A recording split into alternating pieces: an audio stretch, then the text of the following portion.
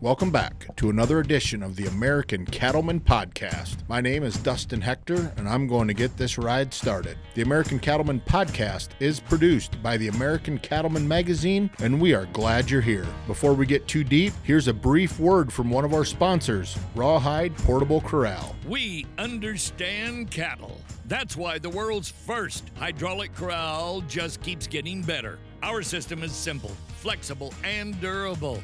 Built to keep your cattle operations easy and trouble-free. All the best features of a portable system with unmatched customer service is why Rawhide is often imitated, never duplicated. The Rawhide Portable Corral. Just ahead, we have American Cattlemen Podcast host Chap Ramsey, and he sits down with Dr. Ron Tessman and Dr. Wayne Ayers with Elanco. They will share with us a little bit about Elanco's focus, health, economic performance, and sustainability in the marketplace for your livestock, as well as one of their key products, Baytril. But first, a quick word from one of our sponsors, Shorty's Caboy Hattery. It's way more than just a hat. It's a piece of American tradition. We're talking about Shorty's Caboy Hattery, the finest handmade hats in the country, founded by National Cowgirl Museum and Hall of Fame Lavona Shorty Koger. For over 30 years, Shorty's Caboy Hattery has covered the heads of rodeo stars, music stars, working ranch cowboys, and folks that just want to look like one. Shorty's hats remain world famous and are sought after for their attention to detail, intricate sewing process, and signature beaver fur and beaver fur blends. You gotta get you one, or two. Visit shortyshattery.com because you deserve the best. Now here is Chap Ramsey. Hey, welcome back to the American Cattlemen Podcast. Great to have you along for the ride. My name's Chap Ramsey. I'm your host, and let's get into this. We're going to talk to some really smart people from Elanco. And if you know anything about Elanco Animal Health, you know that they are pioneers in so many different things, and some things that will attract you, even if you're not in the cow-calf industry, even if you're not in the dairy industry. These guys are going to be talking about things that even impact regular folks that might live in the city. Dr. Ron Tessman's with us. He is a graduate of the University of, Washington State University. Correct. And you got your doctorate, your PhD where? At the University of Missouri. Yeah, nice going. And how long you worked for Elanco? So I've worked for Elanco since 2020. Wow. I came over in the Bear acquisition. Yeah. Mm-hmm. How's all that going? Actually, really great.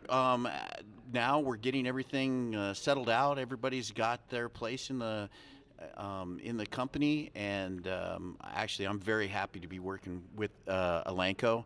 Their focus on large animal, cattle, and swine. Well, they do a lot of stuff across the animal spectrum. That's correct, yeah. And not just focused on companion animal, even though we've got a lot of stuff there. Products and really have some good innovation there. But we have a focus from the company, from the top on down, to work in the food animal industry. So I was looking, your key points for Elanco seem to be health, economic performance, making economics work for the producer, and also sustainability in the marketplace. Absolutely. Well, and when we think about sustainability, we think a lot of that is people being able to maintain their lifestyle in the animal health world, and that means being profitable, but it also means having healthy animals. And that's one of the things that we really are focusing now in our group, the veterinary group, is this one step ahead. So what can we do to help our cattle producers be one step ahead and maintain the health of their animals so that they can maintain a healthy bottom line? I talked about folks that aren't on the farm or are not on the ranch, don't have cow-calf, or don't do dairy, or don't do pigs. But there's an interesting newer product that you folks have developed that takes care of ammonia gas reduction in beef cattle. What is that? Yeah, so that's Experior, and it is a product that is specifically licensed to reduce ammonia gas emissions in animals that are fed that, so in feedlot animals. And it is the only FDA-approved product that has that type of label claim. And we're using that, working with those feedlot producers to help reduce ammonia emissions. And one of the things about that that's so important is that's a big environmental impact concern of many people who sadly know nothing about the farm and ranch community. Absolutely. And if you look across our other products in our portfolio, we're doing the same things with those products as well.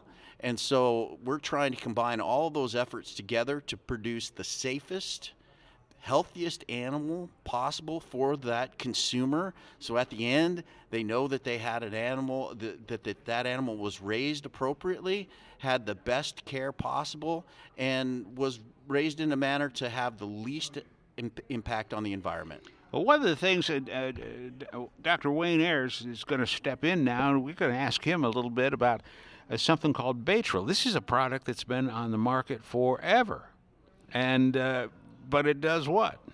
So yeah, Baytril is an antibiotic. So if we do, and it came from bear, and so now we have it in our portfolio with the acquisition of bear. So it is an antibiotic just in case an animal does get sick with respiratory disease. We have, it's one of the several antibiotic in our portfolio that we have to help keep animals healthy if they do get sick. Now, BRD, that's a big deal. It is. It's bovine respiratory disease, by the way, ladies and gentlemen. So that's a big, big deal. It is, and you can think about it. You can think about it like if you take your kindergarten kids to school. Everybody gets sick when you take them. So these cattle in the feedlot, they're basically juveniles at the same age. So they tend to pass things around. So when the focus is to try and prevent disease, stay one step ahead of that infection and respiratory disease. But if we do get an animal that does get sick, then we want an appropriate treatment to take care of it. And folks need to know that over 16% of the animals in a feedlot right now have got a BRD, and it results in 70 to 80% mortality rate. Well, not 70% of all the animals that get it, but it counts for 78% of mortality in a feedlot. That's an amazing number. Yeah, it is, and we try every day to implement preventative protocols to try and reduce that as much as we can. Dr. Ayers, where'd you go to school at? There's a kinship here. There is. I have my veterinary degree is from Washington State University as well. Did you know each other back then? We did not. We actually grew up 40 miles apart in Montana, but well, 40 miles is like next door in Montana. That's a day's walk. What are you working on now that's new that we can talk about? Well, on my area of that I concentrate on with Elanco, besides some of these other preventative, is one of the parasites. So trying to make sure that reduce the stress that's happens with internal parasites, and so timing out when we want to treat, what we want to treat with, which animals do we treat. It's very important to look at it holistically. How do we do this? Because all of these phases in a calf's life, and then all the way back into adulthood, they're all related and they all build on each other. So if we lay a real good foundation and help producers come up with a protocol to keep these animals healthy, they actually live longer and are more productive in their entire life. And parasitic diseases are many. There's all kinds out there. Yeah, there's about 13, maybe 15 different internal parasites that cattle get. And that has weight loss weight loss, diarrhea, reduced efficiency. Out of those 13, there's 4 that we really concentrate on that actually cause fairly serious disease. And one in particular, the brown stomach worm, Ostratasia, but the common name is brown stomach worm. That is the single most cost of economic loss. We get the most economic loss in young animals with that organism. And it's partly because it has evolved in a way to survive the winter. So those larvae that the cattle eat in the fall, late fall, they go dormant, they hibernate inside the animal over the wintertime, and then they come out all at once in the spring. And when they do that, they cause damage to the stomach lining that can be permanent in a calf and can make that calf less efficient its entire life. Is this a new malady? Is this something that has crept up on us, or have we always been dealing with this? We've always been dealing with it, but at Elanco, when we acquired Bayer and got the parasiticide Cydectin, we decided we needed to take a sustainable approach, right? We need to be better stewards of all these molecules, because the last new dewormer came out 25 years ago, and that was Cydectin. We don't have anything new since then. We have different combinations or formulations, but nothing new. So we decided to dig into it a little deeper and look at how can we do a good job of controlling parasites, and at the same time be good stewards of the molecule so that we can use it for a long time to come. Is there a time when it becomes ineffective because it's been around for so long? So we are seeing some resistance building up to some of the different chemicals that we use, and that's the other reason it does happen with overuse or misuse, or probably the worst case scenario is using underdosing animals. And so then if we don't weigh them, we don't know really how much cows weigh. Everybody's cows weighs 1,200 pounds, right? But there's very few 1,200-pound cows out there. So you happen to have the right dose so that we do a good job killing when we do kill. And then not just every time we touch them, but every time when it's appropriate to treat. That's key as well. Appropriate to treat. And how much of this goes into genetic testing? We're hearing a lot about sustainability and genetic testing, and what can ranchers and farmers learn, not only about the Elanco product, but what they can glean from that data? So one of the things that is kind of where we need to go on some of the genetic testing is looking at parasite susceptibility. So we do know that there are genetic differences between animals, and it's very focused, very evident on the sheep and goat side. We can actually select sires that their offspring will be less affected by internal parasites. The Katahdin breed actually has an index for their rams so I can select a certain ram and reduce parasite sensitivity or susceptibility. So I think as we move forward, we can start doing some of those things in the cow herd, make sure that we're saving the good genetics that don't end up getting heavily parasitized. Therefore, we do not need to use as much chemical. That chemical will last a lot longer because we're not overusing it. We're going to go to the other alumni from Washington State University, Dr. Tessman. Rod, talk to us about what you're working on now. What are the important steps that you see in the future for Elanco, and especially in your specialization? Well, we're really lucky in Elanco that we do have our ties back to our R&D, and so we get a chance to work with them on the innovation and the things that are coming through the pipeline. So certainly we're always feeding back on that. But one of the things that we're really focusing on, in our group is making what is old new again. And just like Wayne talked about with let's use our old products in a more efficient, better, sustainable way, we also want to think about how we approach diseases and what we think about diseases. And as veterinarians and producers, we're oftentimes focused on that sick animal. We want to diagnose that sick animal. We want to treat that sick animal. And that's really important because that's why we're in the business. We want healthy animals. And so sick animals give us an idea of how well we're doing, and we don't want those in our system. But however, if we think about those lessons that our grandpa taught us, or grandmother, about the animal husbandry things that we can do to be one step ahead, to really mitigate or prevent that illness in the first place, then we're going to be better off. And so what are those things?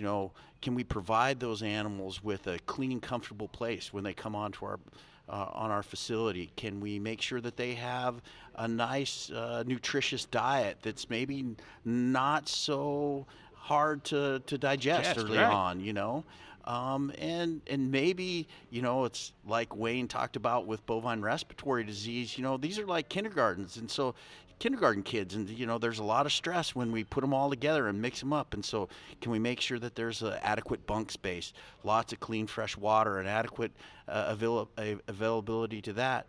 All those things will reduce the stress that the animal has. And just by reducing the stress and getting them up on feed and getting them so they're maintaining their nutritional plane, they're better able to respond to any of those pathogenic challenges that they might have that they're normally going to have, that they're normally going to see.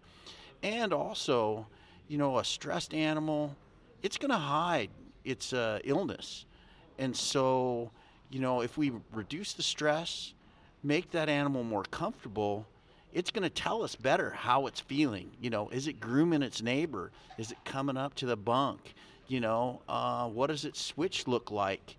And so that also gives us a better chance to really identify those animals that need treatment, because we're not, our eyes we're not being fooled by the animals because they're trying to protect themselves. And all of this is also important. It is so great to have this conversation because animal welfare is a big thing with a lot of people. We were talking about this off mic, about only 2% of the population out there is even halfway involved in agriculture. And so there's a lot of consumer misinformation about agriculture.